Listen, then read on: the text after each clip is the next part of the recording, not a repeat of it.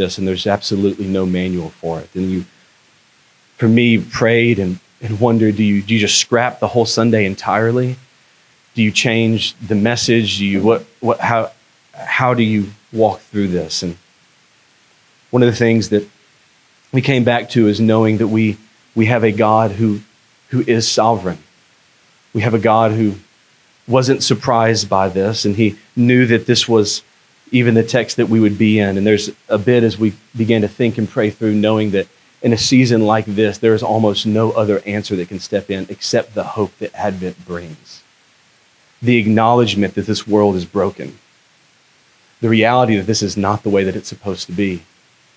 And then creating in our hearts that longing to look forward to and long for the day when our victor will return and crush death once and for all. And so we look back and celebrate Christ's first coming, and we set in our hearts a longing for his second.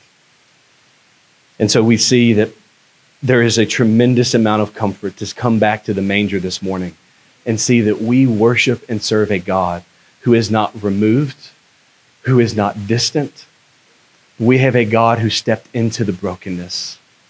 We have a God at Christmas who came to taste our sadness, he whose glories knew no end. What a tremendous comfort to know that our God knows, that we serve a God who is a sympathetic high priest, that he's walked through it and he's cried with us. He's crying now, and there is a day when that crying will cease. So this morning, we're going to just come around the manger, and we're going to look and see what it is God did in the manger, and then we're going to ask what our response is to it.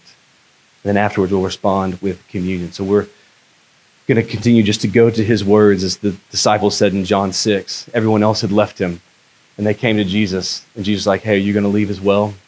And they responded and said, where else can we go? You have the words of life. And so this morning, it's true for us. Where else can we go but to go to the words of life? So we'll be in Matthew 2 this morning. If you got your Bibles, you can go ahead and grab them. If you don't have one, you can use one of the Bibles next to you. It'll be in Matthew 2, chapter 2, verses 1 through 12. Matthew's the very first book of the New Testament. If you're unfamiliar with the Bible, the chapter numbers are the large numbers, the verse numbers are the smaller ones. So we'll be in chapter 2, verses 1 through 12, seeing what exactly God did in the manger and how he reached out to those in that setting. And then what should our response be? So we'll be looking at the story of when the wise men came to visit the king, when the wise men came to the manger. And we'll be kind of basing, we'll sing afterwards the Christmas carol, O Come All Ye Faithful. It's not necessarily tied directly to this hymn, but it's to this text, but it's a beautiful picture of what it is these wise men and these magi did as they came and saw and they came and adored. So we'll be responding afterwards with that song. But quickly to kind of set the scene before jumping right in, I want to kind of give the setting and the context to what's happening here in chapter 2. So first, setting who, I want to answer who, when, where, and why. What's going on kind of within this as we jump in. So first, who? Who is it that came here in this story? Well, they were wise men. Now there's our nativities have 3 wise men. Our songs sometimes say 3 kings. So just to go ahead and answer all the questions, there were not 3 of them. They were not kings, and they weren't at the nativity. So we just got all of that wrong. But what we see that these were wise men. They were magi. They were stargazers. They were wise men. They were leaders. But they were not kings. Now, they certainly had wealth, and they gave 3 gifts, which is where we think that there was perhaps 3 of them. But nowhere do we see that there are 3. They were not kings. They were counselors to kings, counselors to leaders. We see like Daniel in the Old Testament was a magi, was a wise man, a counselor. And one scholar said that more than likely what we see is there were less than 3, not 3 of them. There were probably dozens of people and leaders and servants who traveled across the land to come and see this child. So that's who it was. Well, when did it happen? Well, it didn't happen at his birth. Again, they came from far away, and it says later in verse 11, they came to a house. So they didn't come to the actual nativity scene. This is months after, maybe even up to 18 months after his birth, after Jesus was born. We see this also later in the story where Herod goes to kill all the children born 2 years and under. He wanted to make sure that if this child was in fact there, that it was taken care of. So where did they come from? They came from the east. They came from far away, from We three kings of Orient are. They got the second half right. So not kings, not three. They came from Orient land. They came from the east. And they came to Jerusalem. And why? Why did they come? They came to worship the king. So let's look now and read Matthew 2, and read verses 1 through 12 this morning. After Jesus was born in Bethlehem of Judea in the days of King Herod, wise men from the east arrived in Jerusalem, saying, "Where is he who's been born King of the Jews? For we saw his star at its rising and have come to worship him." When King Herod heard this, he was deeply disturbed, and all Jerusalem with him. So he assembled all the chief priests and scribes of the people and asked them where the Christ would be born. In Bethlehem of Judea, they told him, because this is what is written by the prophet. And you, Bethlehem, in the land of Judah, are by no means least among the rulers of Judah, because out of you will come a ruler who will shepherd my people Israel. Well, then Herod secretly summoned the wise men and asked them the exact time that the star appeared. He sent them to Bethlehem and said, "Go and search carefully for the child. When you find him, report back to me that I too can go and worship him." After hearing the king, they went on their way. And there it was, the star they had seen at its rising. It led them until it came and stopped above the place where the child was. When they saw the star, they were overwhelmed with joy. Entering the house, they saw the child with Mary, his mother, and falling to their knees, they worshiped him. Then they opened their treasures and presented him with gifts, gold, frankincense, and myrrh. And being warned in a dream not to go back to Herod, they returned to their own country by another route. And so here we see a number of things in this passage. There's four in particular I want us to focus on this morning. The four things we're going to be walking through is we'll see the accommodation of God, we'll see the anger of Herod, the apathy of religious leaders, and the adoration of wise men. The accommodation of God, the anger of Herod, the apathy of religious leaders, and the adoration of wise men. So first, the accommodation of God. We see this in verses 1 through 2. That after Jesus was born in Bethlehem, the wise men came from the east and they said, "Hey, we saw a star that was rising and have come to worship this child." Now, what we see here is a number of things. The thing I want to highlight, though, is see the way in which God spoke to the wise man, the ways in which he connected with them. God communicated with them in a way that they could understand. So God didn't send them an ancient Hebraic text and say, "Hey, work through these Old Testament prophecies and maybe you'll figure out where the child will be born." Now, these were astrologers who would look up at the heavens and look at the stars. And so what God did is he brought them a star where it was that they could understand how it is they could see and experience what it was that God was doing. God was accommodating to them, bending down to talk to them. We see God almost bending down like a parent talking to his child, trying to explain what's going on. I remember growing up, we'd go on road trips and we'd have a small little TV in our car. I had a VHS player. VHS is like a DVD, but worse. And we had a VHS player. We'd watch movies for 12 hours. And as a kid, I didn't quite grasp what time was. But I asked the age-old question that every child, I think, just is ingrained to ask, "Hey, are we there yet? How much longer? How much longer?" And if my parents responded and said, 12 hours, 11 hours, I'd be okay, so like in just a second? No, soon they realized what they needed to do to tell me how long it was is speak to me in a way which I can understand. And soon they began to say, "Hey, we're 4 movies away from where we're going." And I could understand that. And what God does here is like a parent, he bends down to the wise man and speaks to them in a way and connects to them in a way that they could understand what it was that was happening. Look at the way that God bent down to them and look at who he bent down to. These were pagans from the east. They were Gentiles. They weren't Jewish. They weren't the ones who, at least in the first century, thought the promises were given towards. They were far off. In Bethlehem, where the child was born, Jerusalem was just 5 miles away. All of the social influencers and religious elites would have just been a stone's throw away. But who did God bend down to? To those who were far off. And he spoke to them in a way that they could understand. The other people that God came to were shepherds. Saw this a couple weeks ago. The shepherds were the social outcasts of their day. They were pushed to the outer limits of the city, outside the city limits. And God came to the rejects, the outcasts, and God came to those who weren't considered a part of the club. God invited them to come and worship the King, to come and see this newborn King. And this is who God was after. He wanted to reach those who knew that they needed saving to the very ends of the earth. God isn't after the impressive. God doesn't draw near to those who have their lives together. God draws near to the brokenhearted. His home is in a humble and broken and contrite heart. And so we know if the people that ask the question, where is God? We can be especially sure today that God is here. That God has bent down to us and is inviting us to come and see this King as well. And we see God reaching to the very ends of the earth, going outside of Jerusalem, going outside of Israel, going to the east to bring these wise men, bending down, speaking to them in a way that they could understand, to bring them to find salvation. The story of Christmas is the story of Christ's mission to seek and to save the lost, to reach those who were far off and bring them near by his blood. The invitation of Christmas and the invitation of Christianity is not come and get your life together. It is come and adore him.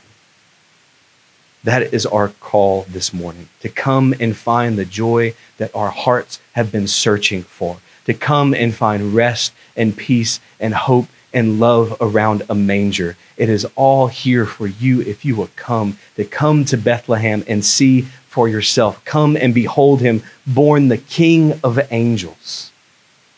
That this child was not born just like any other child. He is God made low.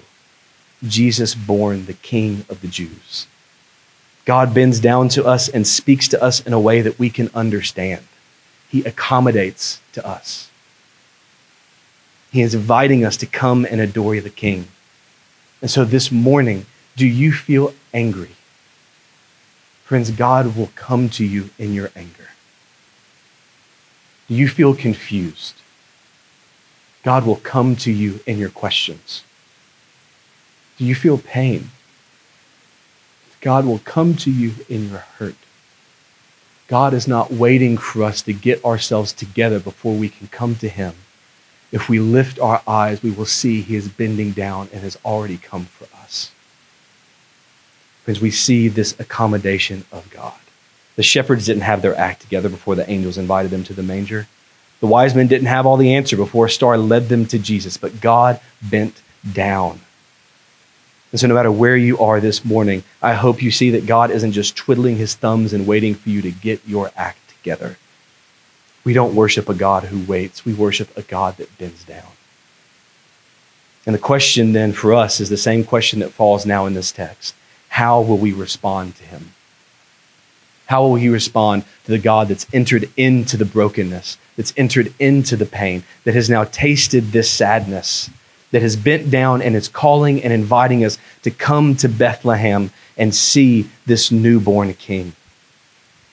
We'll see three different responses in this text that I think reflect our responses today: anger, apathy, or adoration.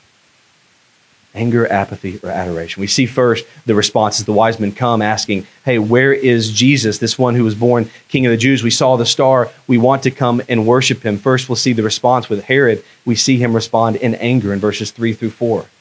See, Herod heard this. Another reason why we think this is more than just three people, the news reached the very top authority in Jerusalem.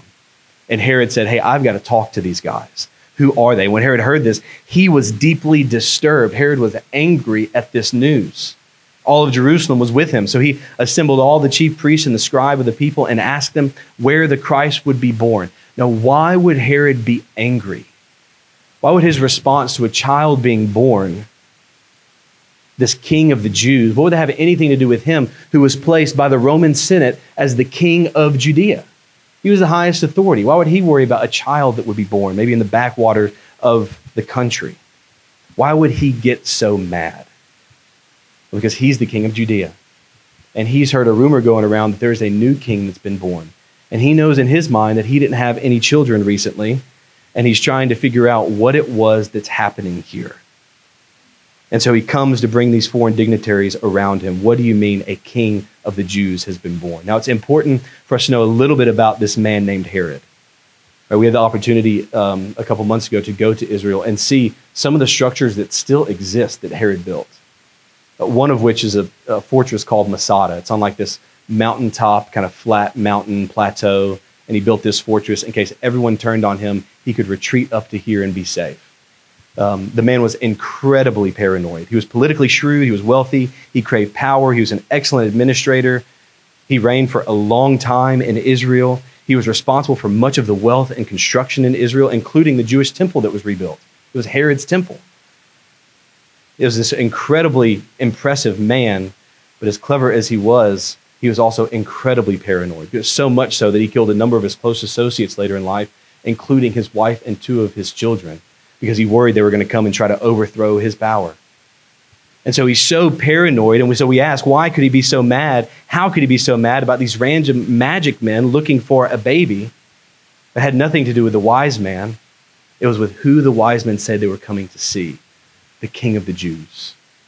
And in that, Herod heard someone that was going to start encroaching on his power, on his authority, and on his life. He said, wait a minute, that was my job. Is there some backwater prophecy that's going to try and overthrow my rule, kind of bring this uprising? He said, I'll take care of that. And that explains the explosion later on when he goes to wipe out all of the children under 2 years old in and around Bethlehem, because he wanted to make sure that nothing came and touched his control. There was something that was threatening it, and he liked having that authority and did not want to give it up. And now we don't encounter many that respond to that level of anger that Herod did. There are still people around the world that do, and there are people that really hate Jesus and all those who follow him. But here, especially in America, in Claremont, it takes a much more subtle form. That at its core, Herod didn't want someone else to be king. He wanted to be king. And there's still a similar response that many have to Jesus today. We might be okay with him as a moral teacher or as a positive example or as an ethicist or a religious sage or a philosopher, but when he claims to be king and begins to intrude on our life, that's when he's gone too far. We don't want to give up control of our life to another, and we respond like Herod and want to push him away.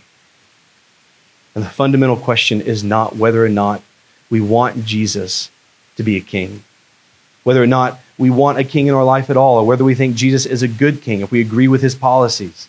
The primary question we have to explore is whether or not Jesus is in fact who he said that he was. If he is in fact the King of Kings and Lord of Lords. If he is in fact that promised one of old.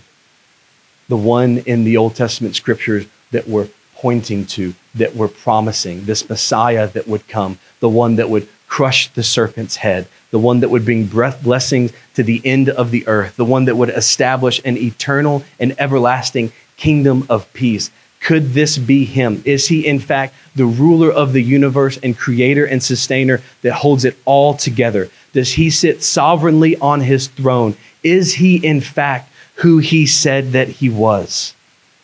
God in the flesh, and dwelt and born in a manger, growing up and having a 3-year ministry that changed the world. 3 years of his public ministry that now 2,000 years later, across the world in a cafeteria in Mineola, Florida, we are talking about. Friends, what does the last 3 years of your life look like? Mine has been fairly forgettable, apart from a few more pounds that I've added. But Jesus in 3 years changed and turned the world upside down. Is he who he says that he is? He came and he lived a public ministry. He did public miracles. He raised people from the dead publicly. He fed thousands publicly. People who couldn't walk at all their entire lives started walking publicly. These weren't backroom tricks for good friends that Jesus slid cash and said, hey, make sure and go tell people that I'm doing this. He did it in front of hundreds. He died a public death. He was buried in a public tomb, and then he was raised, and afterwards didn't just appear to his closest friends, appeared to over 500 witnesses that were still alive at the time in public, and he then ascended to heaven in public, where he now sits on his throne until he comes again to usher his perfect kingdom in and reign as the perfect king for his perfected people. Is he in fact that king? And as a result of that question, we should be asking, is this true? And not, do I like it? Is it true? Is he in fact that person? Does he hold that kind of authority? Does he hold that kind of power? And does he really offer us that kind of hope? And so if you're here and you're wondering, do you want a king? Ask the question, is he the king? Is he the king? Explore that. Because if he is, I'm going to be straight with you. It doesn't matter if we like it or not. He is the king. And what kind of God would we want that only agrees with us all the time anyway?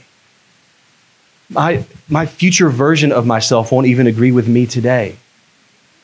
And so why do we seek a God that agrees with everything that we believe? Does it not somehow argue the point that God is in fact true, that he presses in on every single culture that ever exists and draws us to something greater? He is challenging us. He's bringing us to something more true. Don't respond like Herod and try to push the king away. The king has come and the king is coming. Friends, come and adore him today. Come to Bethlehem and see for yourself.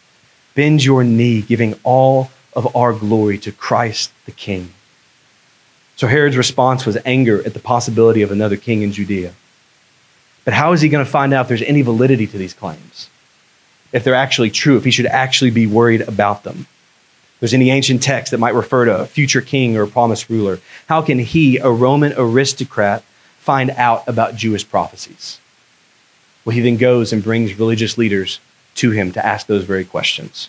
And we see the response then of these religious leaders in their apathy in verses 5-8. And so as Herod then is worried, he's angry, he's deeply disturbed. He says, I've got to find out if this is true. And so he calls and asks these chief priests and scribes where the Christ would be born. So quickly, I won't get into much of the history behind this, but the chief priests were the Sadducees, the scribes were the Pharisees. These two groups did not like one another. They really did not like one another. So what Herod did is he brought in these two people that were enemies, and he said, listen, I'm going to ask these people that don't like each other separately, and if they agree, then I'll know it to be true. And so he draws them in and asks them, hey, question for you. Where is the Christ to be born? And their response in verse 5, they say, in Bethlehem of Judea. Because that's what's written by the prophet. And then they quote Micah 5:2 and 2 Samuel 5:2. It says it's going to be in Bethlehem. And so out of that will come a ruler who will shepherd my people, Israel. They both answered the same. The king would be born in Bethlehem. They knew the answer. They were exactly right. And at the time, Bethlehem was unimpressive. That's why even in the prophecy it says, by no means are you the least, because you're unimpressive, because out of you will come a ruler. Let me go ahead and just blow up any beautiful images you have in your mind of what Bethlehem is like today. It is still very trashy today. And I just think that's incredibly comforting of who our God is. That in the moments where he came and entered into this world, there are not this grand shrine. It's kind of this rundown city.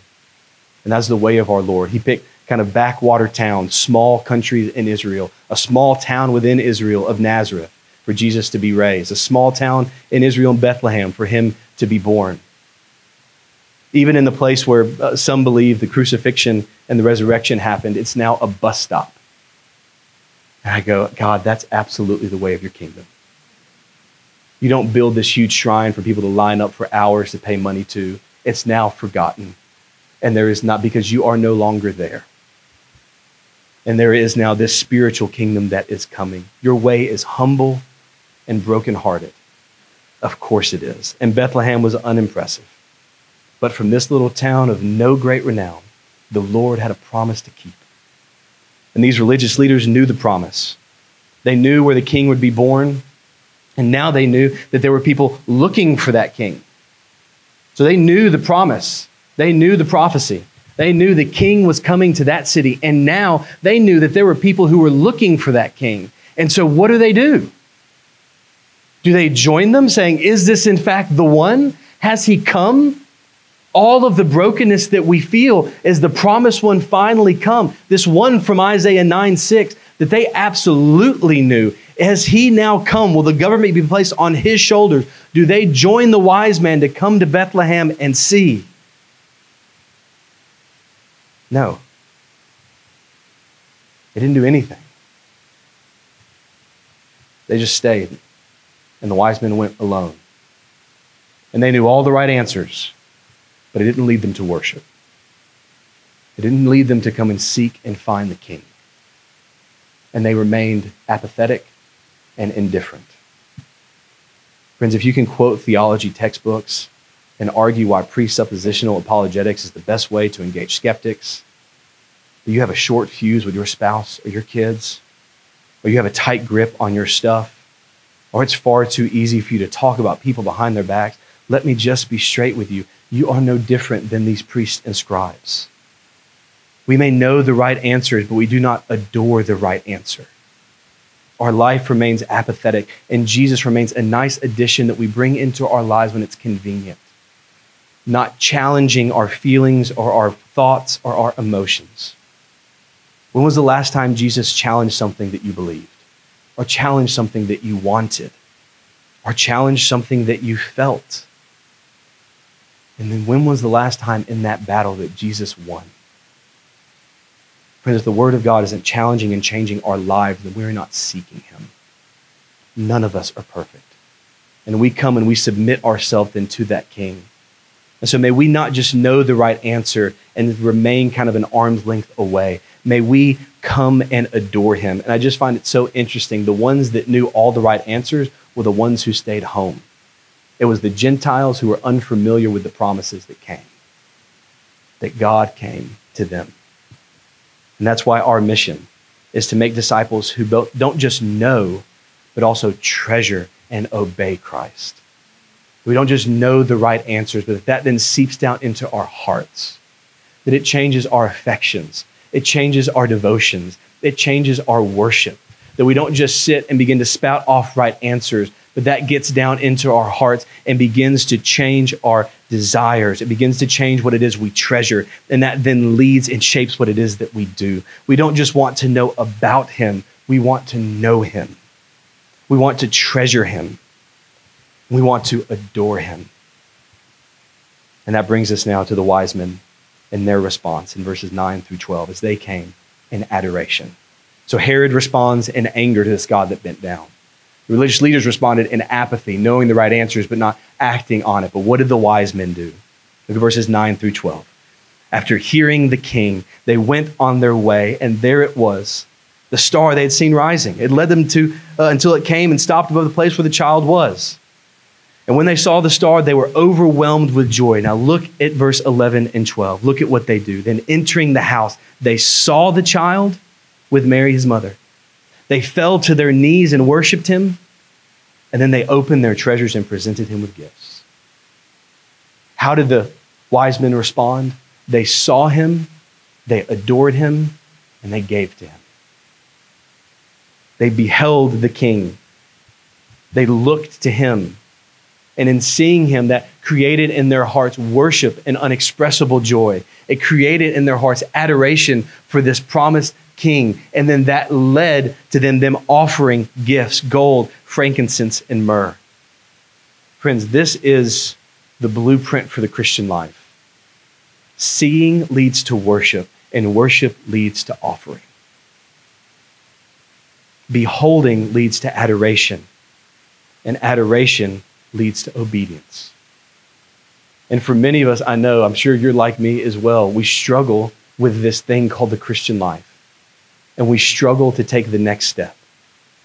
And the danger, I think, is kind of hardwired in us. Our culture doesn't help. The danger is that as we're struggling in this Christian life, we step back and we go, okay, if I'm struggling, I need to kind of try to fix my obedience.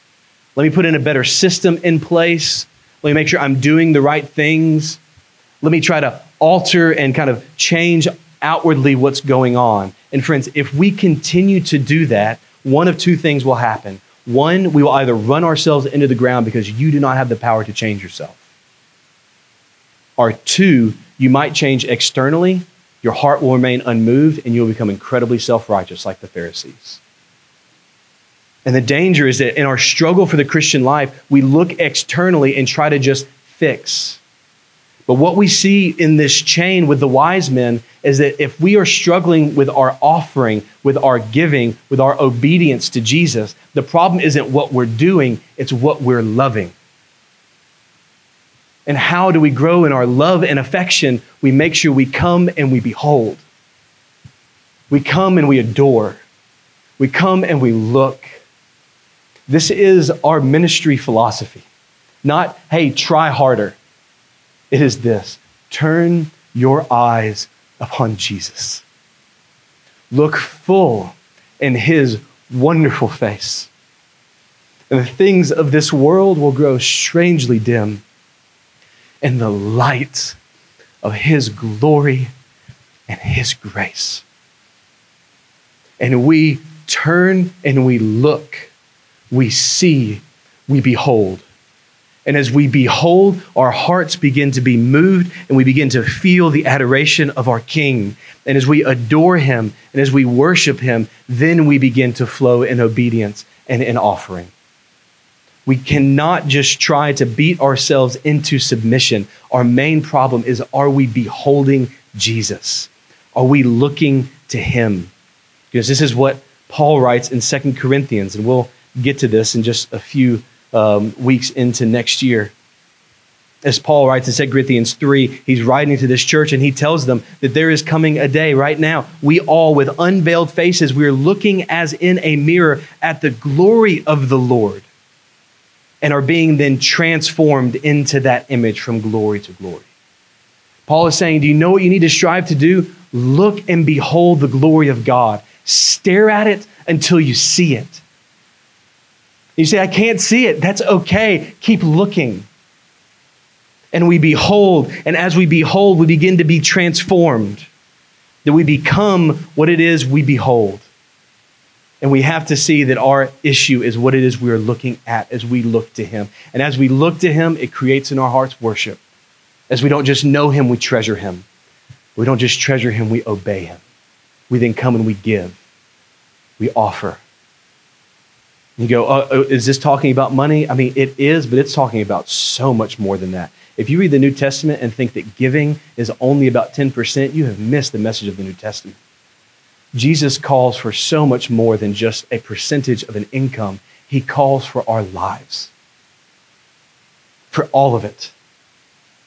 Love so amazing, so divine, demands my life, my soul, my all. That's what Jesus is after, saying, give me your life, offer it in worship.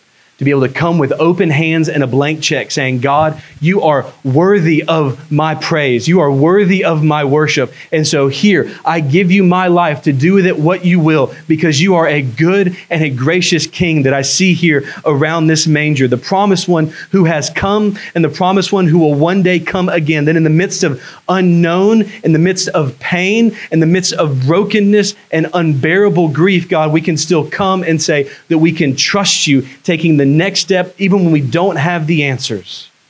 God, we trust you and we will worship you and we'll give you our lives. That you are worthy of that we may be living sacrifices. And friends, I just wonder, over the last few days as I've had conversations and the privilege of being able to hear about an incredible young man. And I hear about the way that he was thinking about going to college, to become a nurse, to be able to open up doors for international missions. Friends, Jacob understood this. He saw his king. He loved his king, and he offered his life to his king. A blank check, open hand, saying, God, you do with my life what you will, because you are worth it. Oh, and God, would you give our church that kind of faith? Would we have just a hint of that? For some reason, we grow up as adults and begin to just get lost in the details and think about the next step. Keith and Chrissy, I have been praying these last couple of days that our church would have a faith like his, that we could follow him as he followed hard after Jesus.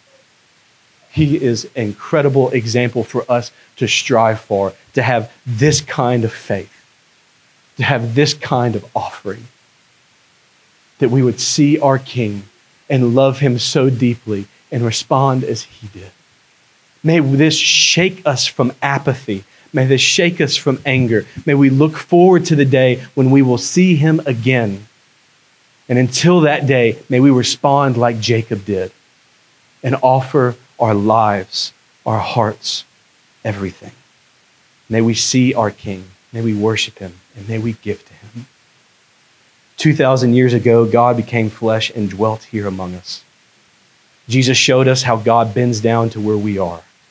He's calling and inviting each of us to come and see the King. What will your response be this morning to this King? Anger and rejection like Herod? Apathy and indifference like the religious leaders? Or adoration and worship like the wise men? Hear the invitation of God this morning. Oh, come, let us adore him. Oh, come, let us adore him. Let us get a band of misfits together and travel to Bethlehem and stand around the manger and see that this is Christ the King and adore him, Christ the Lord. Jesus came once and he will come again. This is what Advent is all about. Celebrating his first coming and looking forward to his second. Because when he comes again, what will happen then, what Jesus will bring with him, the Bible tells us that when he comes in Revelation, he's actually going to bring a gigantic party, a huge feast. It's actually described as a wedding reception, the marriage supper of the Lamb in Revelation. As Jesus returns for his bride, the church, and there's going to be this incredible feast, and all of his people will sit around that table. And sin will be finished. Death will be destroyed. Tears will be wiped away. And we will have perfect communion with each other and with our God. And when we take communion here each and every week around this table, it is meant in a way to remind us of that perfect communion we will have around that table. To set in our hearts, remembering what Jesus did on the cross, but also setting in our hearts the longing and the hope and the promise of the table that is to come. And often during the Lord's Supper, it feels so somber. It feels so heavy as we reflect heavily on Christ's death in our place for our sin. And that's absolutely true to remember Christ's sacrifice. It is also true at this supper that we look forward to that better supper, to that great feast.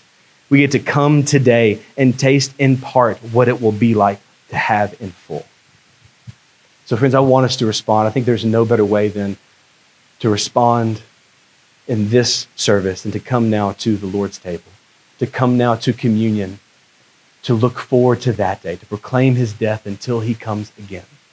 As we long for the day when that King comes, when he brings with him his kingdom, when he brings with him that perfect peace, and when there will be perfect communion there.